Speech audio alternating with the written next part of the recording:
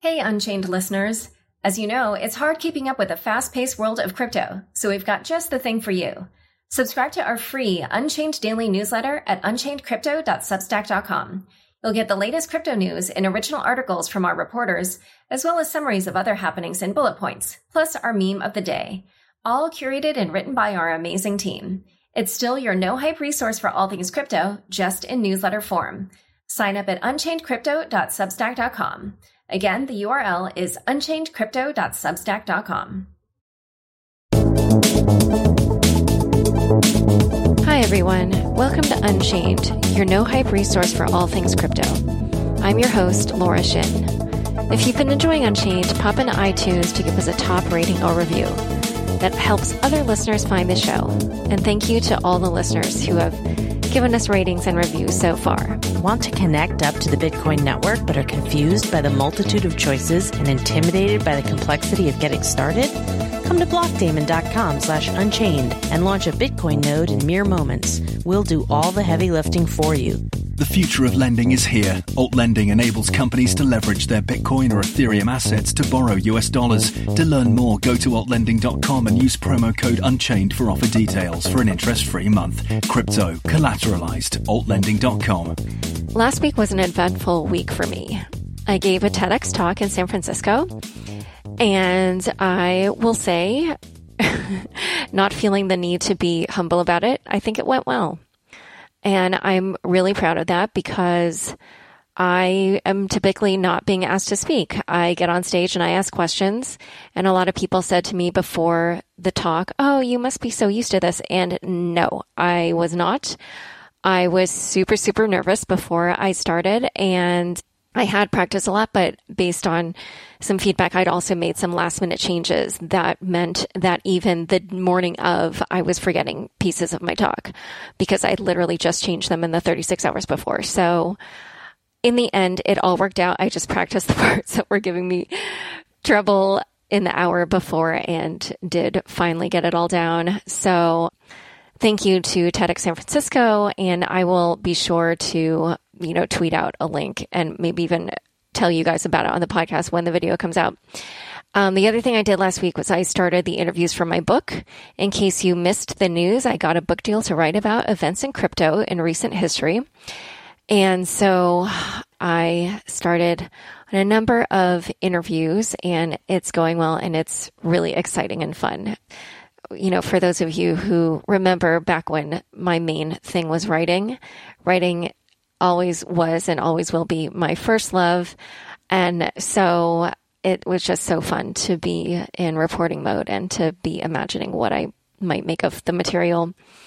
And then the last eventful thing that happened was I got involved in a Twitter debate between Nouriel Roubini and Vitalik Buterin, not actually in the debate itself, but I saw that Nouriel, and for those of you who don't know who he is, he's an NYU economist, and he had been featured in the Senate testimony on cryptocurrency on Thursday, along with Peter Van Valkenburg of Coin Center, who is a previous guest on the show from a couple of years ago. And actually, Suna Amaz of Token Daily and I discussed the hearing ever so briefly on Unconfirmed last Friday. And Professor Roubini came out pretty strongly against crypto for various reasons. And what I was telling Suna was that what I think is really fascinating is that when I listen to him, much of what he says actually is factual. Sometimes he does get facts wrong, but by and large, he appears to understand crypto, which is not always the case with other people from the traditional financial services world who talk about crypto. However, he takes the same facts and then concludes that the technology will never advance beyond where it is now, which I think just is a strange conclusion to make. I was telling Suna that I feel like the whole story of human history is that we invent technologies and then improve them. This is not to say that crypto will work out if it fails, which it very well could. I don't give that a super high percentage, but I definitely know it is a distinct possibility. Obviously, then I guess he will have been right. However, I find it really interesting that he is entirely convinced that that is what will happen. I feel like it's way too early to know for certain. But anyway, so I saw that he tweeted that he would gladly debate Vitalik Buterin in any public forum. And I, because Unchained is, I'm pretty sure, the most popular crypto podcast, I thought, I have the natural platform for this. And I emailed him and tweeted at both of them about this. And Nouriel wrote me what is quite possibly one of the meanest emails I've ever gotten in my life. Where he called me a shill, hack, and PR person for the crypto industry. He tweeted about me as well. It was a less hateful tweet. Someone asked me, "Oh, are you okay?" I feel totally fine. Honestly, my main reaction upon receiving it was that I just felt stupid. I hadn't predicted he would react that way because I realized in hindsight I should have been able to foresee that. But I think the last comment I want to make about this is that in some other forums, someone sent me his appearance at the Milken Institute last spring, I believe it was, or maybe early summer. And it made waves at that time, but I never watched the video at that time. And I did watch it again, or I did watch it this weekend. And again, like I said earlier, much of what he says is true. He talks about how mining in crypto is pretty centralized. He criticizes it for low throughput, which is what a big part of his testimony was about, certain things like that. So he appears to have studied up on this. And so in that sense, I actually think a lot of people in crypto can learn things from what he's saying. And frankly, I think a lot of his criticisms are not that different from the criticisms I hear from actual believers in crypto who are also critics of the space. So I have had a couple of skeptics episodes, I've called them. There was one with Preston Byrne and Angela Walsh. That was in the spring. I'll link to it in the show notes. And the other one was with Meltem Demirors and Jill Carlson. And that was from the summer. I will also link to that. So I think certainly there are a lot of valid points he makes. I did notice on Twitter, he also has been tweeting misleading facts or they're not facts, but, just things that are not true. But by and large, a lot of what he says actually is true. And I think there's a lot to learn from it. So without further ado, I will just say that for this listener mail episode, I am doing this basically because with everything going on, the book and the TEDx and everything, I really just did not have time this 1 week to do a traditional episode. But I will try to answer as many questions as possible today. Thank you to all of you who did submit questions. And I apologize in advance because I already know I can't get to all of them. A few other notes before we start, which is that nothing I say in this episode is investment advice, legal advice, or any other kind of advice. As always, hopefully you know from my work and from both my podcasts and my articles that you should always do your own research. And, I can have guests on here and they may say misleading things. And if I don't happen to catch it in the moment, then, it behooves you to not rely on things that are said or rely solely on things that are said in the Unchained or Unconfirmed podcasts. Yeah, other than that, I will go to the first question, which is from No Name. This person says, can you disclose your longs and shorts? So for those of you who closely watch me, you may know that when I worked at Forbes, I owned a bit of Bitcoin and Ether. And when I quit, and Forbes has a policy that if you cover something that you own, you disclose it. I had a feeling when I quit that I would not be able to hold on to the Bitcoins and Ethers for very long. And indeed, I wrote a few freelance pieces for the New York Times. As a condition of writing them, I did agree to sell or give away the coins that I did own. So now I'm a no coiner. I do hold a very tiny bit of Bitcoin, Ether, and some of the coins on the Circle app because I was testing that for when I did the Circle interview. I can't remember if I feel like I tested something else recently where I did buy something, but I'm blanking on what that was. But anyway, so, the amount that I own is probably, I don't know, it's $200 worth or something. It's just for me as a reporter to still, make sure that I understand what's going on and how to use this technology. I love using it. It's probably I still get a thrill out of using it. Okay, next question is from Rebecca Jones. How are we to achieve broad adoption of Bitcoin? What level of understanding and education is needed on a global scale? This is a theme that's come up a few times in recent episodes, particularly in some panel discussions, but also actually in some of the interviews I've done. I think, and frankly, I'm actually seeing this also in some of the Medium posts and other blog posts and tweet storms and whatever that are going around online. I think a lot of people are thinking about usability.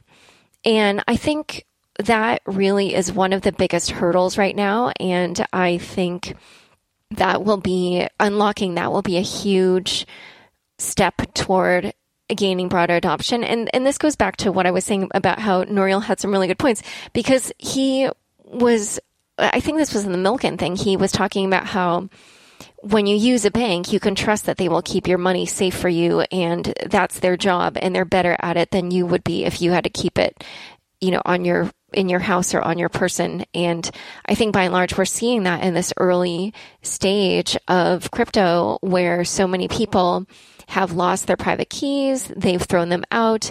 They've had them fished, their private keys fished from them. They've had them stolen via the phone hijacking scams where the hacker will call a telecom and pretend to be you and say, I want to, switch my phone from Sprint to T-Mobile. And so then once all your phone calls and text messages are going to their phone, then they will change all your passwords and maybe go into your Coinbase or your other crypto accounts and move the crypto out to their wallet. And then, there's no Bank of Bitcoin that you can call to reverse that transaction. So you are just out of that money. So there's been, so many instances where we've seen that these basic usability issues are one reason that people are losing their coins, or they don't understand it, or, you even had during the ICO phase, all these people trying to buy into ICOs from a Coinbase account, not understanding that then they wouldn't receive the tokens. So I think there's just a lot of, like I said, basic usability and understanding amongst the general population that needs to happen in order for, mass adoption to occur. The other thing is that for those of you who didn't see it, there was a really great post on the USV blog where they talked about how everyone is saying that right now we need to invest in the infrastructure layer, and that is what is going to kind of build out all the infrastructure, and then the apps will come later. However, they pointed to numerous examples throughout history where the app came first, and the infrastructure was built to support that app. So one of the first examples they gave was the light bulb, and they talked about how the light bulb came first before the electric grid. And another example they gave was airplanes, and about how that came before this network of airports and air traffic control and all these things.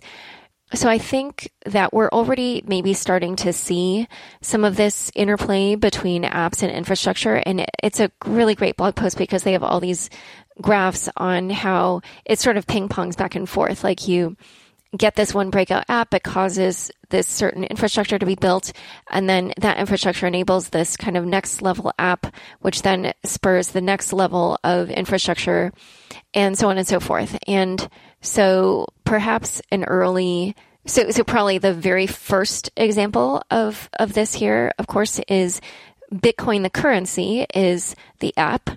So Bitcoin the currency and Bitcoin the network sort of grew at the same time. Although I guess you could say the growth in the network really happened because people were interested in the app of the digital currency. And maybe another kind of app that obviously there are a couple. One is maybe ICOs, where there was a lot of demand to try to do these investments.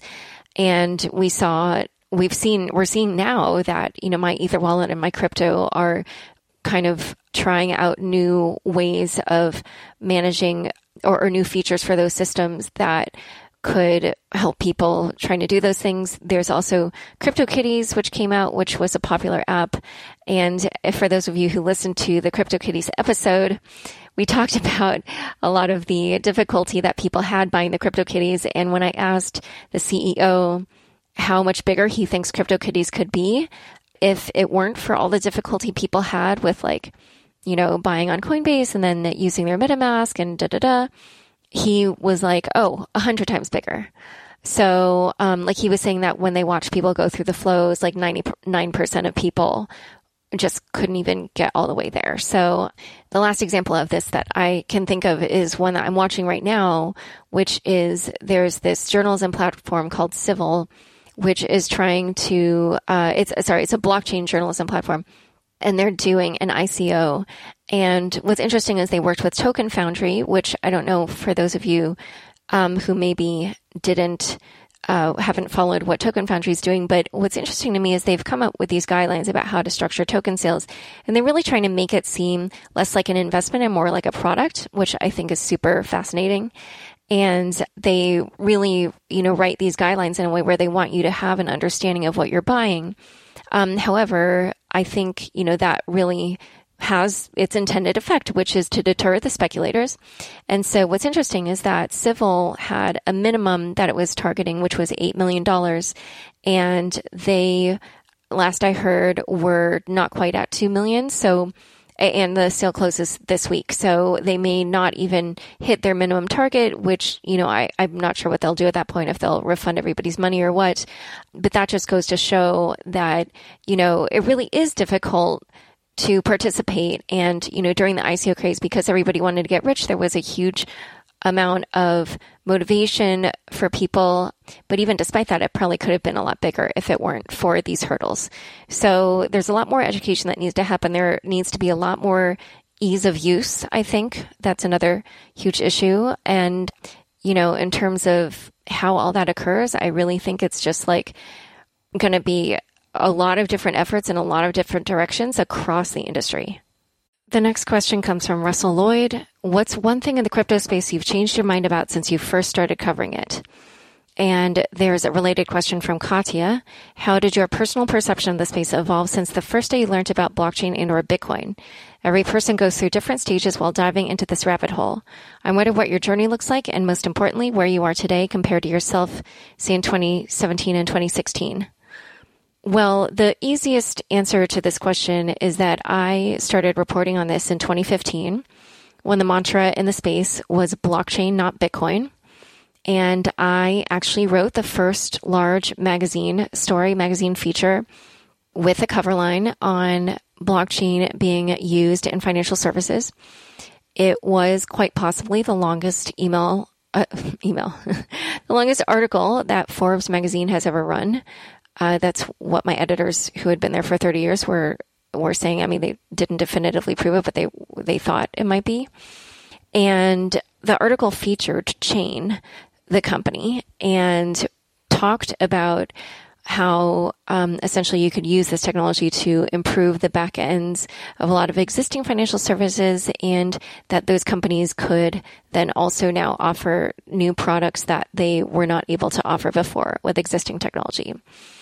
And the funny thing is that at that time also, so the way I got into this was that I reported the Forbes FinTech 50 list with another reporter. She and I divided it into categories, and I took digital currencies.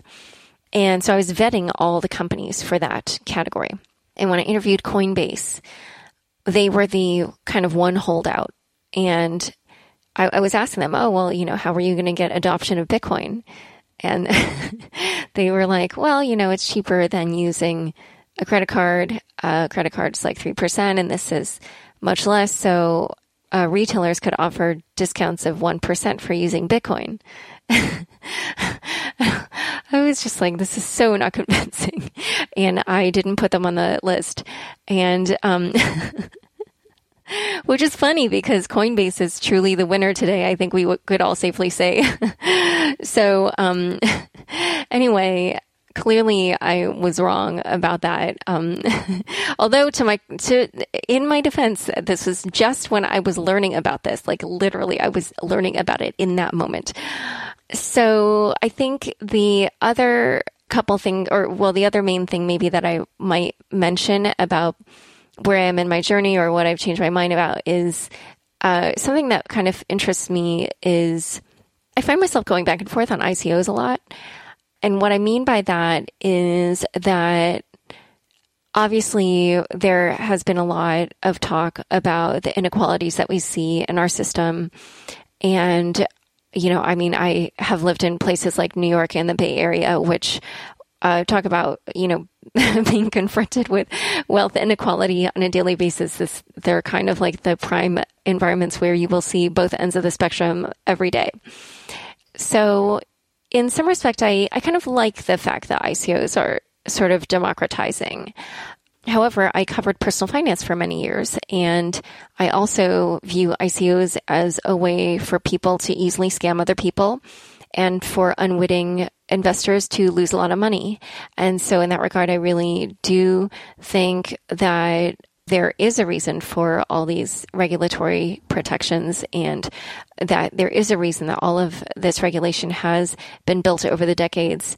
Yet at the same time, I do recognize that it does, in a way, perpetuate these inequalities, especially with something as blunt as the accredited investor rule, which essentially, for those of you who don't know what that is, it says that you have to to invest in certain investments, you need to be an accredited investor, which means that your income needs to be, I'm just forgetting if it's $200,000 or $250,000 annually, or you can have a net worth of more than $1 million.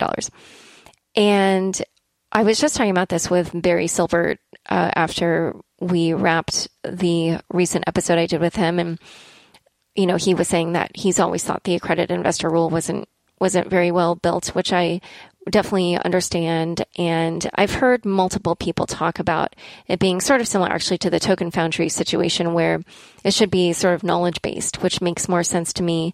And that could perhaps be a really good solution, because that would then enable it to be more democratizing while retaining sort of that protectionist attitude, which I do think does serve a purpose. So anyway, yeah, I think, and of course, there's another reason why I'm less bullish on ICOs, which is, of course, that there's been so many scams and just really unsavory things going on with all that. So hopefully that will die down as we're starting to see this speculative mania pass a little bit. The next question is from Blockchain, or at Crypto Creeper with 2 R's, or I guess 4 R's total, on Twitter. I love your podcast and listen to them all. Just wondering, has your view of Ethereum changed in the last 3 months? So I actually don't know why he or she is asking about the last 3 months. I don't know if my view on it has changed per se. I think I maybe have more of an understanding of its pitfalls or what it cannot do, simply because we are, of course, seeing these new smart contract platforms that are coming out to compete with it. And so when those projects talk with me about what they're building, very many of them will reference Ethereum and say, like, essentially, we're solving for this problem on Ethereum. So in that regard, maybe I just have a more nuanced picture of kind of the pros and cons. However, by the same token, I would also say that I continue to be amazed by how many projects are building on Ethereum.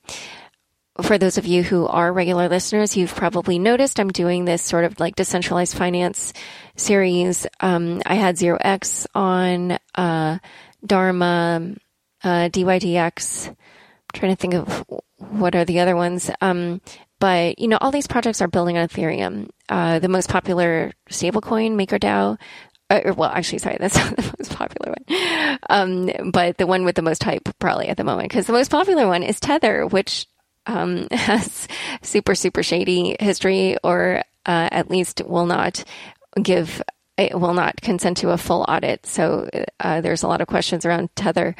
But I see a lot of buzz around many of the projects that are building on Ethereum. And so in my TEDx talk, I talked about the parallel world of finance that I think is being built. And frankly, a lot of those projects actually are building on Ethereum, although I do know that many of them would probably switch if something better came along. So in that regard, I'm not certain that this will be, that this first mover advantage will really amount to anything in the long run. I think there's a long way to go. There's a lot of, it's just such early days in the space. So, okay, next question. Jonathan Chow.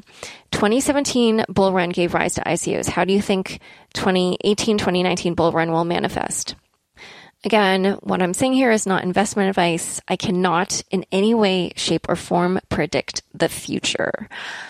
However, I can tell you a little bit more about what I was chatting about with Barry Silver after we finished recording. He said something like, so I don't remember exactly what he said, but he essentially implied that he thought we were going to see prices go up again in 2019. And I was frankly surprised at, so maybe he must not have phrased it that way. He must have phrased it in some other way where I essentially took his point to be that the whole space would sort of like legitimately grow into its valuation.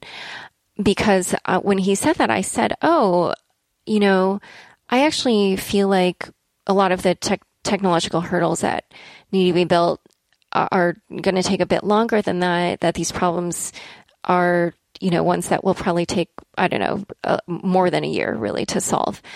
And he said, yeah. What I mean is that I think we're going to see Wall Street money, institutional money come in a bigger way. And then I said, okay, so maybe we're going to enter in that same kind of situation we were in at the end of 2017, where the valuations got ahead of the technology. And some indications that we have about institutional money coming in have come out in the news recently, where for those of you who might have seen The Information, which is a great little boutique publication, they focus exclusively on tech and have recently launched a crypto vertical. They reported that several university endowments, I should have looked this up, but I'm pretty sure it was like Yale, Harvard, and Stanford had all invested in crypto in some way, shape, or form recently. And so, that's the kind of vetting that those institutions do, that those endowments do, I think, says something about kind of where the space is at. And obviously we have Bakkt coming online in November. I'm not sure what effect that will have though, because for those of you who listened to my episode with Tore Meester, he was saying that he thought that would lead to the prices rising. I said, everyone said that about the futures, but obviously that isn't what happened. So how will this be different? He didn't really have a good answer. So this, if any Wall Street people listen to my podcast and can explain to me how Bakkt could have a different effect on the market than the futures, then I would be interested in talking to you, because I don't understand Wall Street super well. And I really am interested to know, will this be another situation where the hype did not manifest, or really, will it really be different? And if so, why? Like, what is the mechanism by which we will actually see this have a positive effect on crypto prices? I don't know the answer to that, and I'm very curious to know. So Barry, at least thinks that we will see Wall Street money coming. Oh, and actually to just add a little bit more there about Wall Street money coming in, a couple of reasons for that are probably going to be that we're already starting to see better custody solutions. BitGo has its custody solution, and they're what's called a qualified custodian. Mike Belshi discussed that on the podcast earlier this year. I can also link to that in the show notes. And a Coinbase Custody, I believe, is also a qualified custodian. There are a few others. I'm just blanking. Honestly, the TEDx situation fried my brain. So I know this stuff is happening, and I'm sorry that I don't have the details for all of you, but because we know these products are coming online, that probably is going to give institutions more comfort with the crypto space. And so in that regard, we could see more of them. Oh, and the last thing I will say is that I was talking with another source who said that the type of institutional player that they're talking with is different from previous institutional money, which might have been like smaller before, where it was like single family offices, and now it's more like multifamily offices, or, as I just mentioned, endowments in this case. So who knows? I don't know what will happen, but those are some of the theories floating around. Next question, David Erickson. How do you think Bitcoin will behave in a serious recession/financial crisis? I mean, at some point, years or maybe years from now, we will see another recession/crisis, I'd imagine. Haha. Yes, I agree with you on that point. So, how will Bitcoin behave in a serious recession or financial crisis? Well, this is one of those questions where in the absence of any other factor, it's basically impossible to predict because, is this going to happen like a year from now, or is it going to happen 5 years from now? Is it going to happen 10 years from now? Depending on your time frame, it could happen at a time when we're in a similar phase infrastructure-wise, where there's a lot of basic usability issues around Bitcoin that would prevent it from becoming a safe haven in a financial crisis. However, even if it were a year from now, maybe in some limited fashion, we might see some people turn to it because obviously there are at least pretty decent consumer-facing on-ramps like Coinbase, frankly. It's just really the easiest place where you can just go straight with your bank account and buy a little bit of Bitcoin, Ether, and a few of the other cryptos. So who knows? I mean, if it were more like 5 or 10 years from now, then perhaps at that time when the usability issues are more resolved, it could become even more popular. But then it's a question of, well, by that point, the space will have matured so much that will there be another crypto asset that will be a kind of more of a safe haven than Bitcoin? I don't know. There's just really no way to know. I think the only things we can point to are that certainly in places where money doesn't work well, we have seen in limited fashion that some of the people in those economies do turn to Bitcoin or other crypto assets. And so perhaps at that time we might see the same thing. Next question from Chris Belmont. What is one surprising thing you recently learned? So I literally I could barely think of anything. But I was really interested by this study that Chainalysis released and Fortune did an article on that came out last week that showed that whales account for 4.6% of all Bitcoins, and that they busted the myth that the whales are kind of like negatively affecting the price. And they said that they actually largely help stabilize the market. As somebody who doesn't feel like, I super understand how these financial systems work or how financial markets work, that was something that I found interesting. So I figured I would just point to that. Okay, we're going to take a break to discuss the velocity problem and other issues. But first, I'd like to take a quick break for our fabulous sponsors. A startup that completed an ICO and looking to leverage Ethereum for working capital. A miner looking to buy more rigs without having to sell Bitcoin. Alt Lending can help. Alt Lending enables companies to leverage their Bitcoin or Ethereum to borrow US dollars while retaining ownership of their crypto assets. We bring years of financial and technological expertise to the blockchain space. Access to institutional capital means borrowers don't have to wait weeks to receive a loan. Our simple and efficient vetting process makes getting a loan easy. No membership tokens or complicated sign-ups required. To learn more, go to altlending.com and use promo code Unchained for offer details for an interest-free month. Asset lending, reimagined. altlending.com.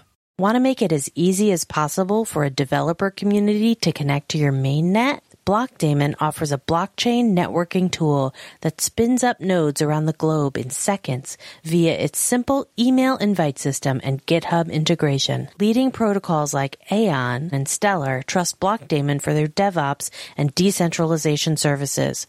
Blockdaemon is offering all blockchain projects a global, decentralized network management tool connected to multiple infrastructure providers. Go to blockdaemon.com/unchained and start a free 30-day trial today. I'm taking listener questions for today's episode. The next question is from Joshua Visor. You seem to be skeptical of some claims by your guests. Are you willing to be more explicit about which parts of the industry you think will blossom and which you think are complete hypes or scams? Are complete hype or scams? This episode is brought to you by JLL. Get an insider view into the world of commercial real estate with JLL's podcast, Trends and Insights, the Future of Commercial Real Estate. Whether you're curious about making cities more sustainable, the evolution of office space, or AI opportunities, this podcast will help keep you a step ahead. Tune in for candid conversations with business leaders about the biggest trends impacting how we live, work, and play. Subscribe to Trends and Insights now at jll.com/podcast. Again, I'm not giving investment advice. Do your own research. Some of the areas that I think could possibly blossom, I will just probably be obvious to anybody who listens to my show. But certainly the first is just, I think we're going to see a money come out of crypto. We're already starting to see that in a limited way. But Bitcoin, as I mentioned earlier, was really kind of the first app. And it really was the first thing that helped people understand the potential in this technology. So in that regard, I would be surprised if out of this technology we did not end up with something that was money-like. And already there are a lot of contenders for this mantle. In addition to Bitcoin, there's Bitcoin Cash, there's Litecoin, there's Dash, there's Zcash, there's Monero. So I think we will certainly see some kind of money that comes out of this. Whether or not that ends up competing in any significant way with fiat currency, I have no idea. And because we are likely to see digital fiat currencies at some point, I really don't know also how that will affect these cryptocurrencies, how popular they can get. There's just way too many factors to try to make any prediction there. But I would be surprised if we don't see some form of money in, whether it's in a limited fashion or a wider fashion, that does take off using this technology. Another area that I think is probably going to thrive is going to be privacy. And when I say that, I mean in particular privacy coins. And that is for a few reasons.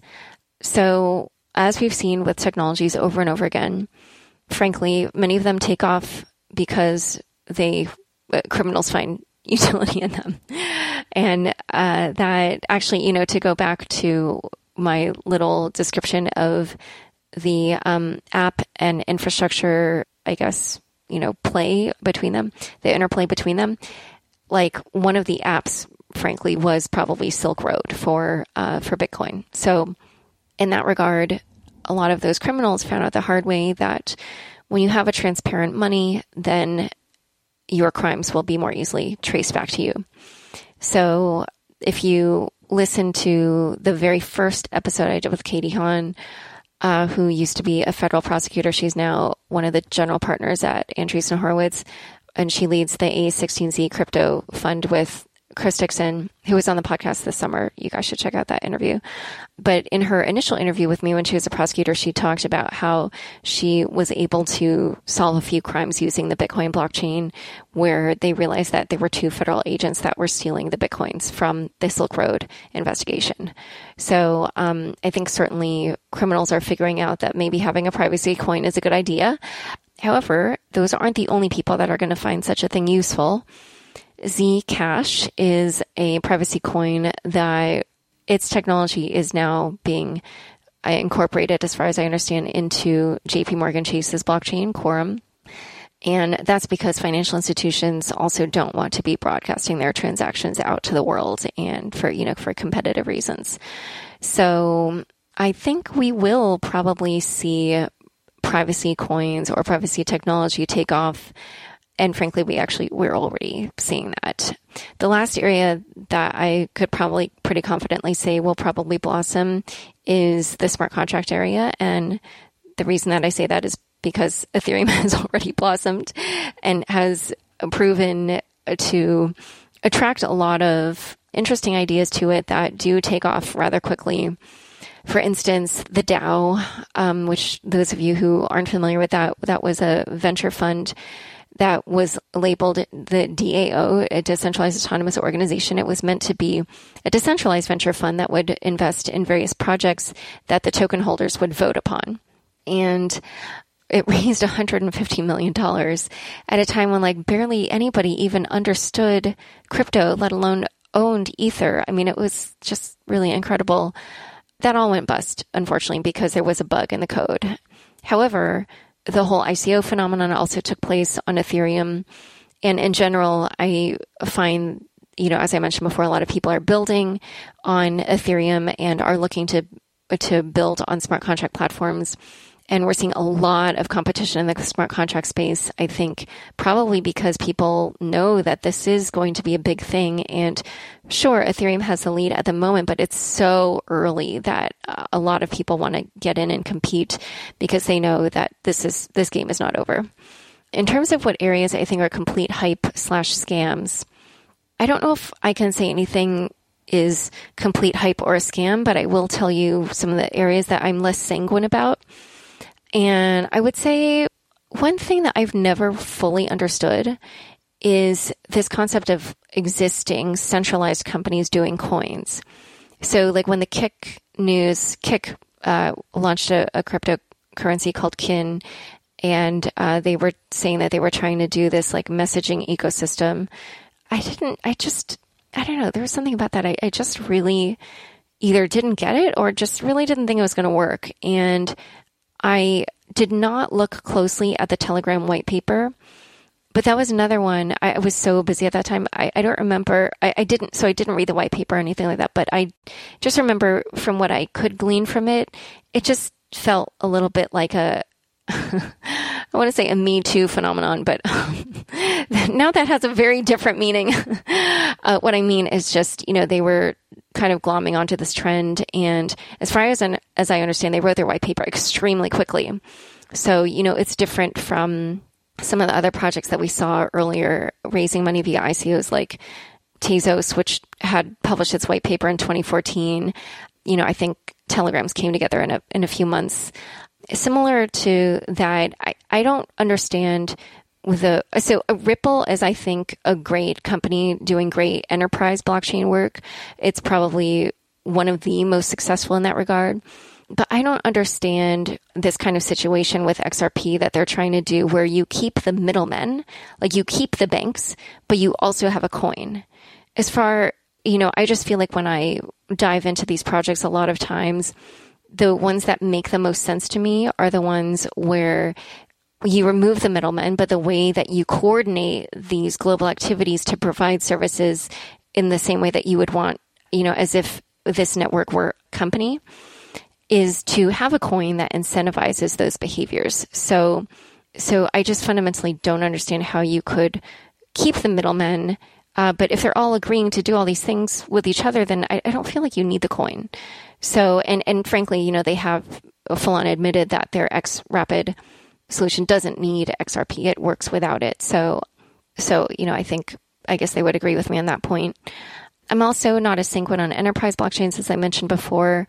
I did write an article about some work being done in that regard. So there, I think, is a joint venture being launched by Maersk and, I'm just blanking, I think it's IBM. And then we saw that news about Walmart tracking the provenance of lettuce on a blockchain. And I do think there are some other applications where, of course, I'm not saying this won't work. I'm just saying, is it going to be revolutionary? I don't really think so. I think it's just a way for existing companies to provide their services better, which is great for all of us. But is it going to change the way things are done? Not really. Next question is from Phil Gomes. Most people are surprised when I tell them that the Nakamoto white paper was published 10 years ago on Halloween. Many audiences blanch at hearing this since they feel it must mean they are further behind the times than they thought when they walked into the room. So what would you say to this group? I imagine they would be potential listeners if they felt they weren't already late to the party. What I would say is the sector's so new. There was a survey in March that said that only 8% of Americans own crypto. And as I was mentioning earlier, just fundamental questions about usability have not been resolved. So there's so much work to be done if you are someone who's interested in this and kind of feel like you can vision some future where this technology would be used in some way. If that's the case, then I think there's plenty of room where you could jump in and say, hey, I can help build something here. And the other thing I would say is that in the CryptoKitties episode, we were joking about the experience of trying to buy a CryptoKitty. And I was saying that what they were describing to me seems like a very pre-AOL experience. And so, yeah, in that regard, I think there's just a lot to be done. And the other thing I would say to that audience is that it's not just coders that are needed. From what I understand, talking to the various groups, they're looking to hire people with non-technical skills. I myself have been approached so many times by various teams wanting me to work for them, and I'm like, no. However, that's only to say that I do know people, even like me, who have zero technical knowledge, can be useful, or at least these teams are looking for people with those kinds of skills. And I think in particular, because especially with the situation with ICOs where you become not exactly a public company, but I mean, yeah, essentially, you have this direct relationship now with your investors, that there's a lot of kind of community management that needs to go on, which is very much more of a soft skills type of job. So yes, I do think there's plenty to do if this space interests you. There's a lot to learn. There's a lot to be built. So there's room for a lot more people. And frankly, also when I talk to these companies, they're all like, oh my God, we're hiring. Do you know anyone? So if you're interested, I imagine there's a lot of opportunity for you. Next question is from Adam Sadowski. He actually recorded this, so I will play this tape. Hi, Laura. My name is Adam. I listen to your podcast on a regular basis, and I enjoy it very much. So I was listening to one of your podcasts that featured Jimmy Song, and my interest was piqued by the short conversation on oracles and the concept of the oracle problem. I know that Jimmy has some firm and outspoken views on how he believes blockchain technology will evolve, but I felt that he was unfairly dismissive on this matter. In fact, I think that the vast majority of interesting and potentially world-changing smart contract use cases requires them to be externally aware and interoperable with existing financial and network infrastructure. So my question is this: why does the conversation about a solution to the oracle problem seem to be so casually swept under the rug? I'd like to hear about some of the approaches to tackle the problem and which approaches you feel like are most likely to succeed. Thanks. So, oracles. I don't know if I quite agree with part of what you said here in your question, where you said that sometimes the question about the oracle problem seems to be casually swept under the rug. Frankly, a lot of sources will talk to me about how hard it is to do such things and to get even something as simple as like an accurate price for Ether. I mean, so this is, here we're talking about a crypto asset itself. And they're saying, wow, to try to figure out an oracle for the price of Ether is difficult. Because think about this, like, what are you going to do? Get every single exchange in the world, plus I'm not sure what the equivalent of local Bitcoins is for Ether, but I'm sure there is one, plus all the OTC desks. Like, how do you do that? And then if you have this situation like we had on GDAX, was that in the summer of 2017? I think it was, where there was a flash crash in Ether because some trader placed a huge order, a single huge order on one exchange, and the price, crashed down to like 10 cents per ETH. I don't remember how much it was at the time. Let's say it was like, $300 or more. I really don't know. I mean, then what is that? Does that really contribute to the valid price of Ether? If you're using this oracle, it's a really naughty issue. It's not or thorny issue. It's really something that takes a lot of thought. And there's a great little Medium post that talks about the oracle problem. And I liked this one quote from it, where it said, the oracle problem is just a statement that at some point you need to trust some outside source to accurately give input as to what the state of reality is. And the post was by someone named Alexander Tsankov. And I wrote my college thesis on Nietzsche, who will talk about this problem about like how there is no one objective reality. So I definitely fully agree that yes, sometimes something that seems quite obvious, like a so-called fact, is sometimes just really hard to verify. That doesn't mean that there aren't solutions out or being proposed out there. One is that you could use a centralized solution, some kind of oracle that is a specific company that will ensure the veracity of that data. Then of course the question is, well, then it's a single point of failure. What if somebody could easily be motivated to commit fraud using on that company, or within that company to manipulate the markets in some way to their benefit? So then how trustworthy is that? That's a big question there. Then we have something like Augur, which people vote on the truth. And so they actually, I think, do kind of use a somewhat centralized oracle process, but because then people vote on it, that kind of helps to ensure the accuracy. And they have a whole mechanism by which you can raise disputes. And for those of you who missed it, you should definitely check out my episode with Joey Krug of Augur, where we discuss this. But as you can hear from my questions to him, I could imagine, as a journalist, obviously I've been following this whole fake news thing. There are some people who are just so vested in their alternative facts, I guess you could call them. And for that reason, they just will defend that alternative universe to the death. And so Augur has this situation where, like, if a certain percentage all agree on that, then they can, like, essentially split off. And, there are so many instances where we've seen in our recent political history where, you have these people that claim that, like, Obama wasn't born in the US or something like that, or that Hillary was running a prostitution ring in a pizza parlor in New York or in DC. And they really, really believe that. Like, I think they really believe that. So who knows? When you start putting money to these things, like, will we end up in a situation which we've seen happening with the crypto assets where there are a lot of forks? Like, I have no idea.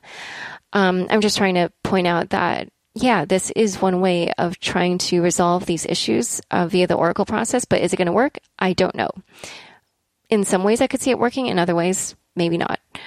Another kind of solution that's being put out there is using a process where oracles have to stake money and their reputation, and that they have skin in the game. And, that might work. I know that when I interviewed Danny on of Trust Token, they have some similar mechanism where essentially they want to be able to put real world assets on the blockchain, including, I guess, like tokenized real estate or something like that. And so I was saying, well, you're not going to have people checking on all these apartments or, buildings all over the world that are being put on this blockchain. And he was like, oh yeah, but we have these local people and they can build their reputations by verifying this.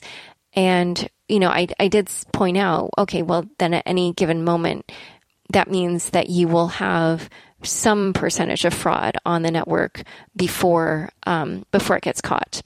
So, at the moment, I don't really see any perfect solution to this oracle issue. I think it is a really, really difficult one, super, super, super challenging. Whoever solves it first probably will become one of the leading smart contract platforms, at least until all the others adopt it, and then it levels the playing field again. All right, my next question is from Katie.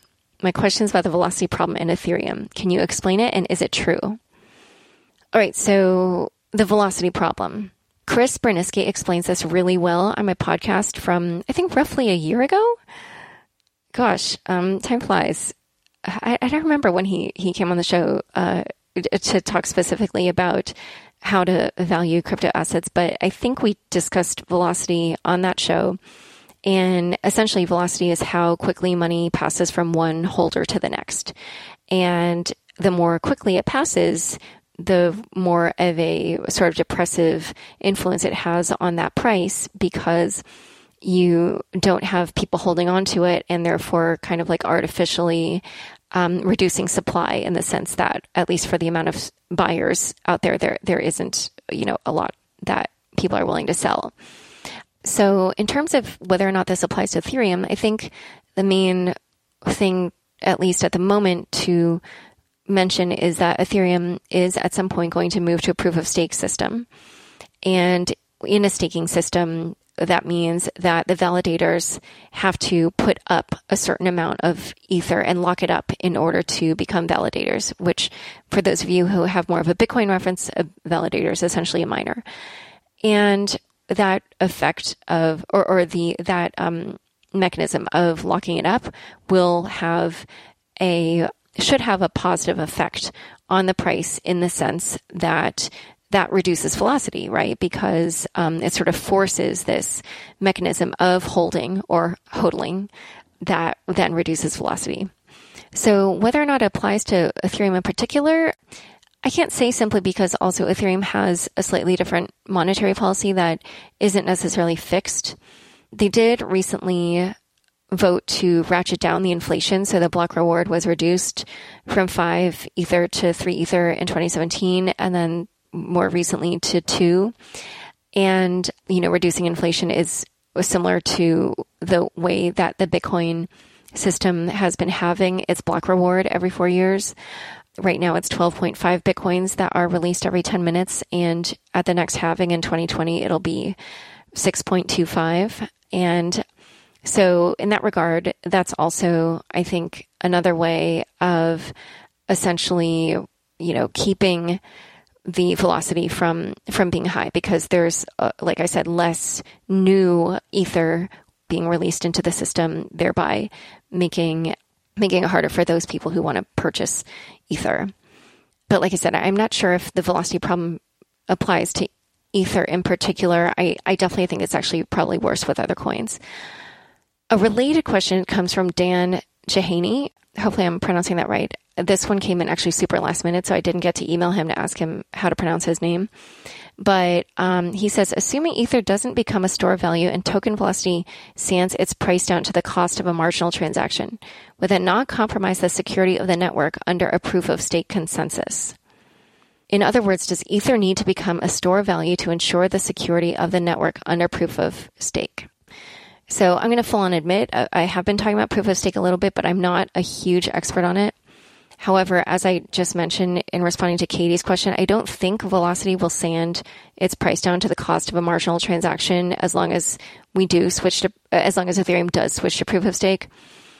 Basically, the main thing is that the price of Ether just needs to be high enough that the cost of staking more than 51% of the supply in order to stage a 51% attack needs to be expensive enough that it will deter people from doing that. And that, is basically how the network will be secured. So because staking is essentially kind of in some ways easier than proof of work, where you need, hardware, there could be a lot of people that are that look to get into the staking business. And so in that regard, I think we could see quite a large amount of Ether staked.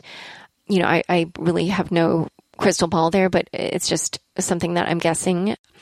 And then about your question about whether or not Ether needs to become a store of value to ensure the security of the network, I don't think it needs to become a store of value in order to keep the price high enough to prevent this 51% attack. As long as the price is just high enough to deter that attack, then I think the network will be secure. And as I mentioned, because I think staking is going to be a little bit easier to get into than mining proof of work, we could maybe see quite a large amount staked. But I'm no expert in proof of stake, so again, take everything that I'm saying in this regard with a grain of salt.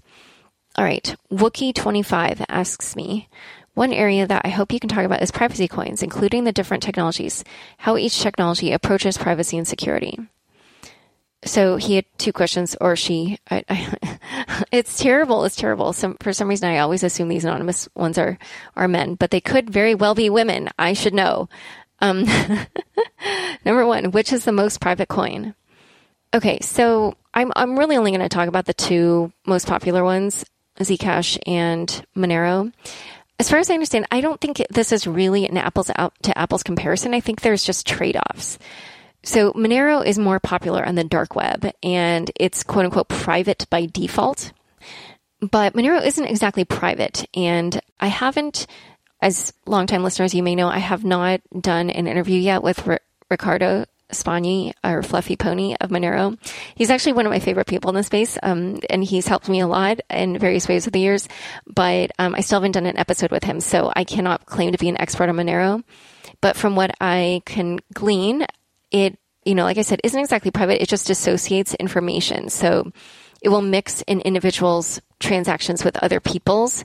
So it's not clear who owns which address. And then it'll hide like balances and create random one-time addresses that can't be associated with a particular person publicly.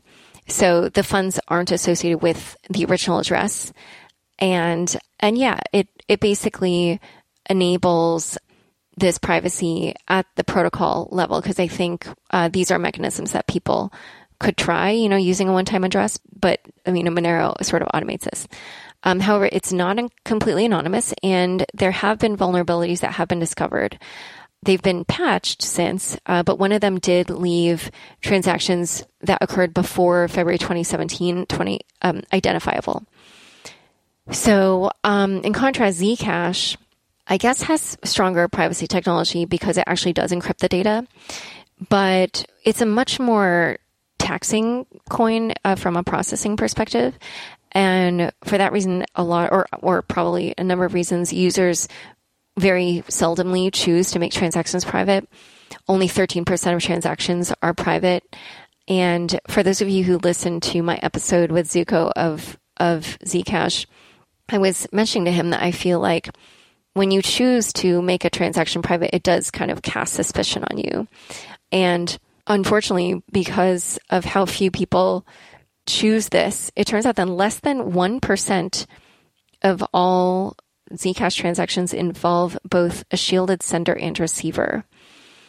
So I was asking Zuko if this means that Zcash can be solved like a Sudoku, which he denied. But I think it remains to be seen, because essentially all the other transactions are pretty much just like Bitcoins, where, you can figure stuff out. So one of the other issues with Zcash is that they have this thing called a trusted setup, where they undergo this process in the beginning to create the network, but it relies on a small number of people, and you, as the user, have to trust that those creators did not create counterfeit coins.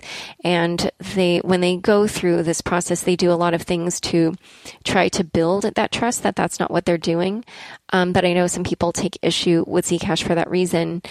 Oh, and then the last thing I just wanted to say was, my comments about how it's pretty, when you do choose a shielded transaction, which is one of the more private transactions, it's pretty processing intensive. They are upgrading that technology. So perhaps in the future, we will see more transactions on Zcash being done in the shielded fashion. The second question is, what is the status of government's tolerance of privacy coins? So this isn't something I've looked into super well, but I did some noodling around and found that the Secret Service did ask Congress earlier this year for help in tracking anonymity-enabled cryptocurrencies. There's a quote here from the Deputy Assistant Director in the U.S. Secret Services Office of Investigations, Robert Novi. He said, "We should consider additional legislative or regulatory actions to address potential challenges related to anonymity-enhanced cryptocurrencies." And, he mentions that these cryptocurrencies are clearly ripe for illicit use in an effort to subvert legitimate law enforcement inquiries. Although it is more difficult to trace the movement of illicit proceeds using these newer anonymity-enhanced cryptocurrencies, it is not impossible. And apparently Japan and a few other countries are putting pressure on exchanges to delist privacy coins. One thing I did notice was that in the Senate testimony that Peter Van Valkenburg of Coin Center did last week was that he kind of talked about how a lot of these public blockchains are auditable and have transactions that are traceable. He did not mention privacy coins, which probably was a conscious decision on Coin Center's part. But, I think because both Zcash and Monero do have this viewing key option, which is what enables the user to selectively reveal their transactions to whomever they choose. Perhaps we will see that there's some way in which even privacy coins will take off in some fashion that is not looked down upon by governments. All right, I'm going to try to do, I know that I'm running over time, but I'll try to do a couple more questions. Mike McGlone has a question. How enduring is the 2018 trend in lower prices, volatility, and shifting focus to stablecoins, notably Tether, now number 8 on CoinMarketCap? Seems this trend should be the future of cryptos that might actually be used for peer-to-peer transactions. So, in general, I would say that I don't think any price trends we're going to see over the next 5 to 10 years will really endure until the technology becomes fully mature. I know for those of you who follow my stuff, you'll know that I really liked this book by Carlota Perez, Technological Revolutions in Financial Capital, I think it's called. And in it, she describes these sort of boom bust cycles where when a new technology comes in, we see this sort of speculative fervor. And then during that time when a lot of money is sloshing around, the technology kind of gets built and sort of proves itself to a certain point, which then spurs another wave of speculative fervor and investment, which then allows the technology to mature further. And, on and on this cycle goes until basically it becomes really entrenched and the pitfalls of that technology become apparent. And then that sort of opens the door to the next wave of technology to come in and take advantage of, whatever the downsides are of that technology. So it's super interesting. But anyway, for that reason, because the technology is so far from being anywhere near mature at this moment, I don't think this quote unquote 2018 trend that you reference here with lower prices, I don't really think it's a trend unless you just look at it from a longer term perspective and say that it's part of the trend that we've seen so far in cryptocurrency, where there's a bull run, huge run up in prices. Then there's a big crash, which lasts for a year or 2 years. And then there's another big run, which then leads to a crash, which probably lasts for roughly the same amount of time again. So, the two main ones that I'm talking about, which people will know or may know, are in the fall of 2013. I think China started getting into this, and that's when we first saw the price of Bitcoin exceed $1,000. And then eventually, right after that was the Mt. Gox hack. And then the price slowly declined until January of 2015 when it hit below $200. It was $177, I think was the low.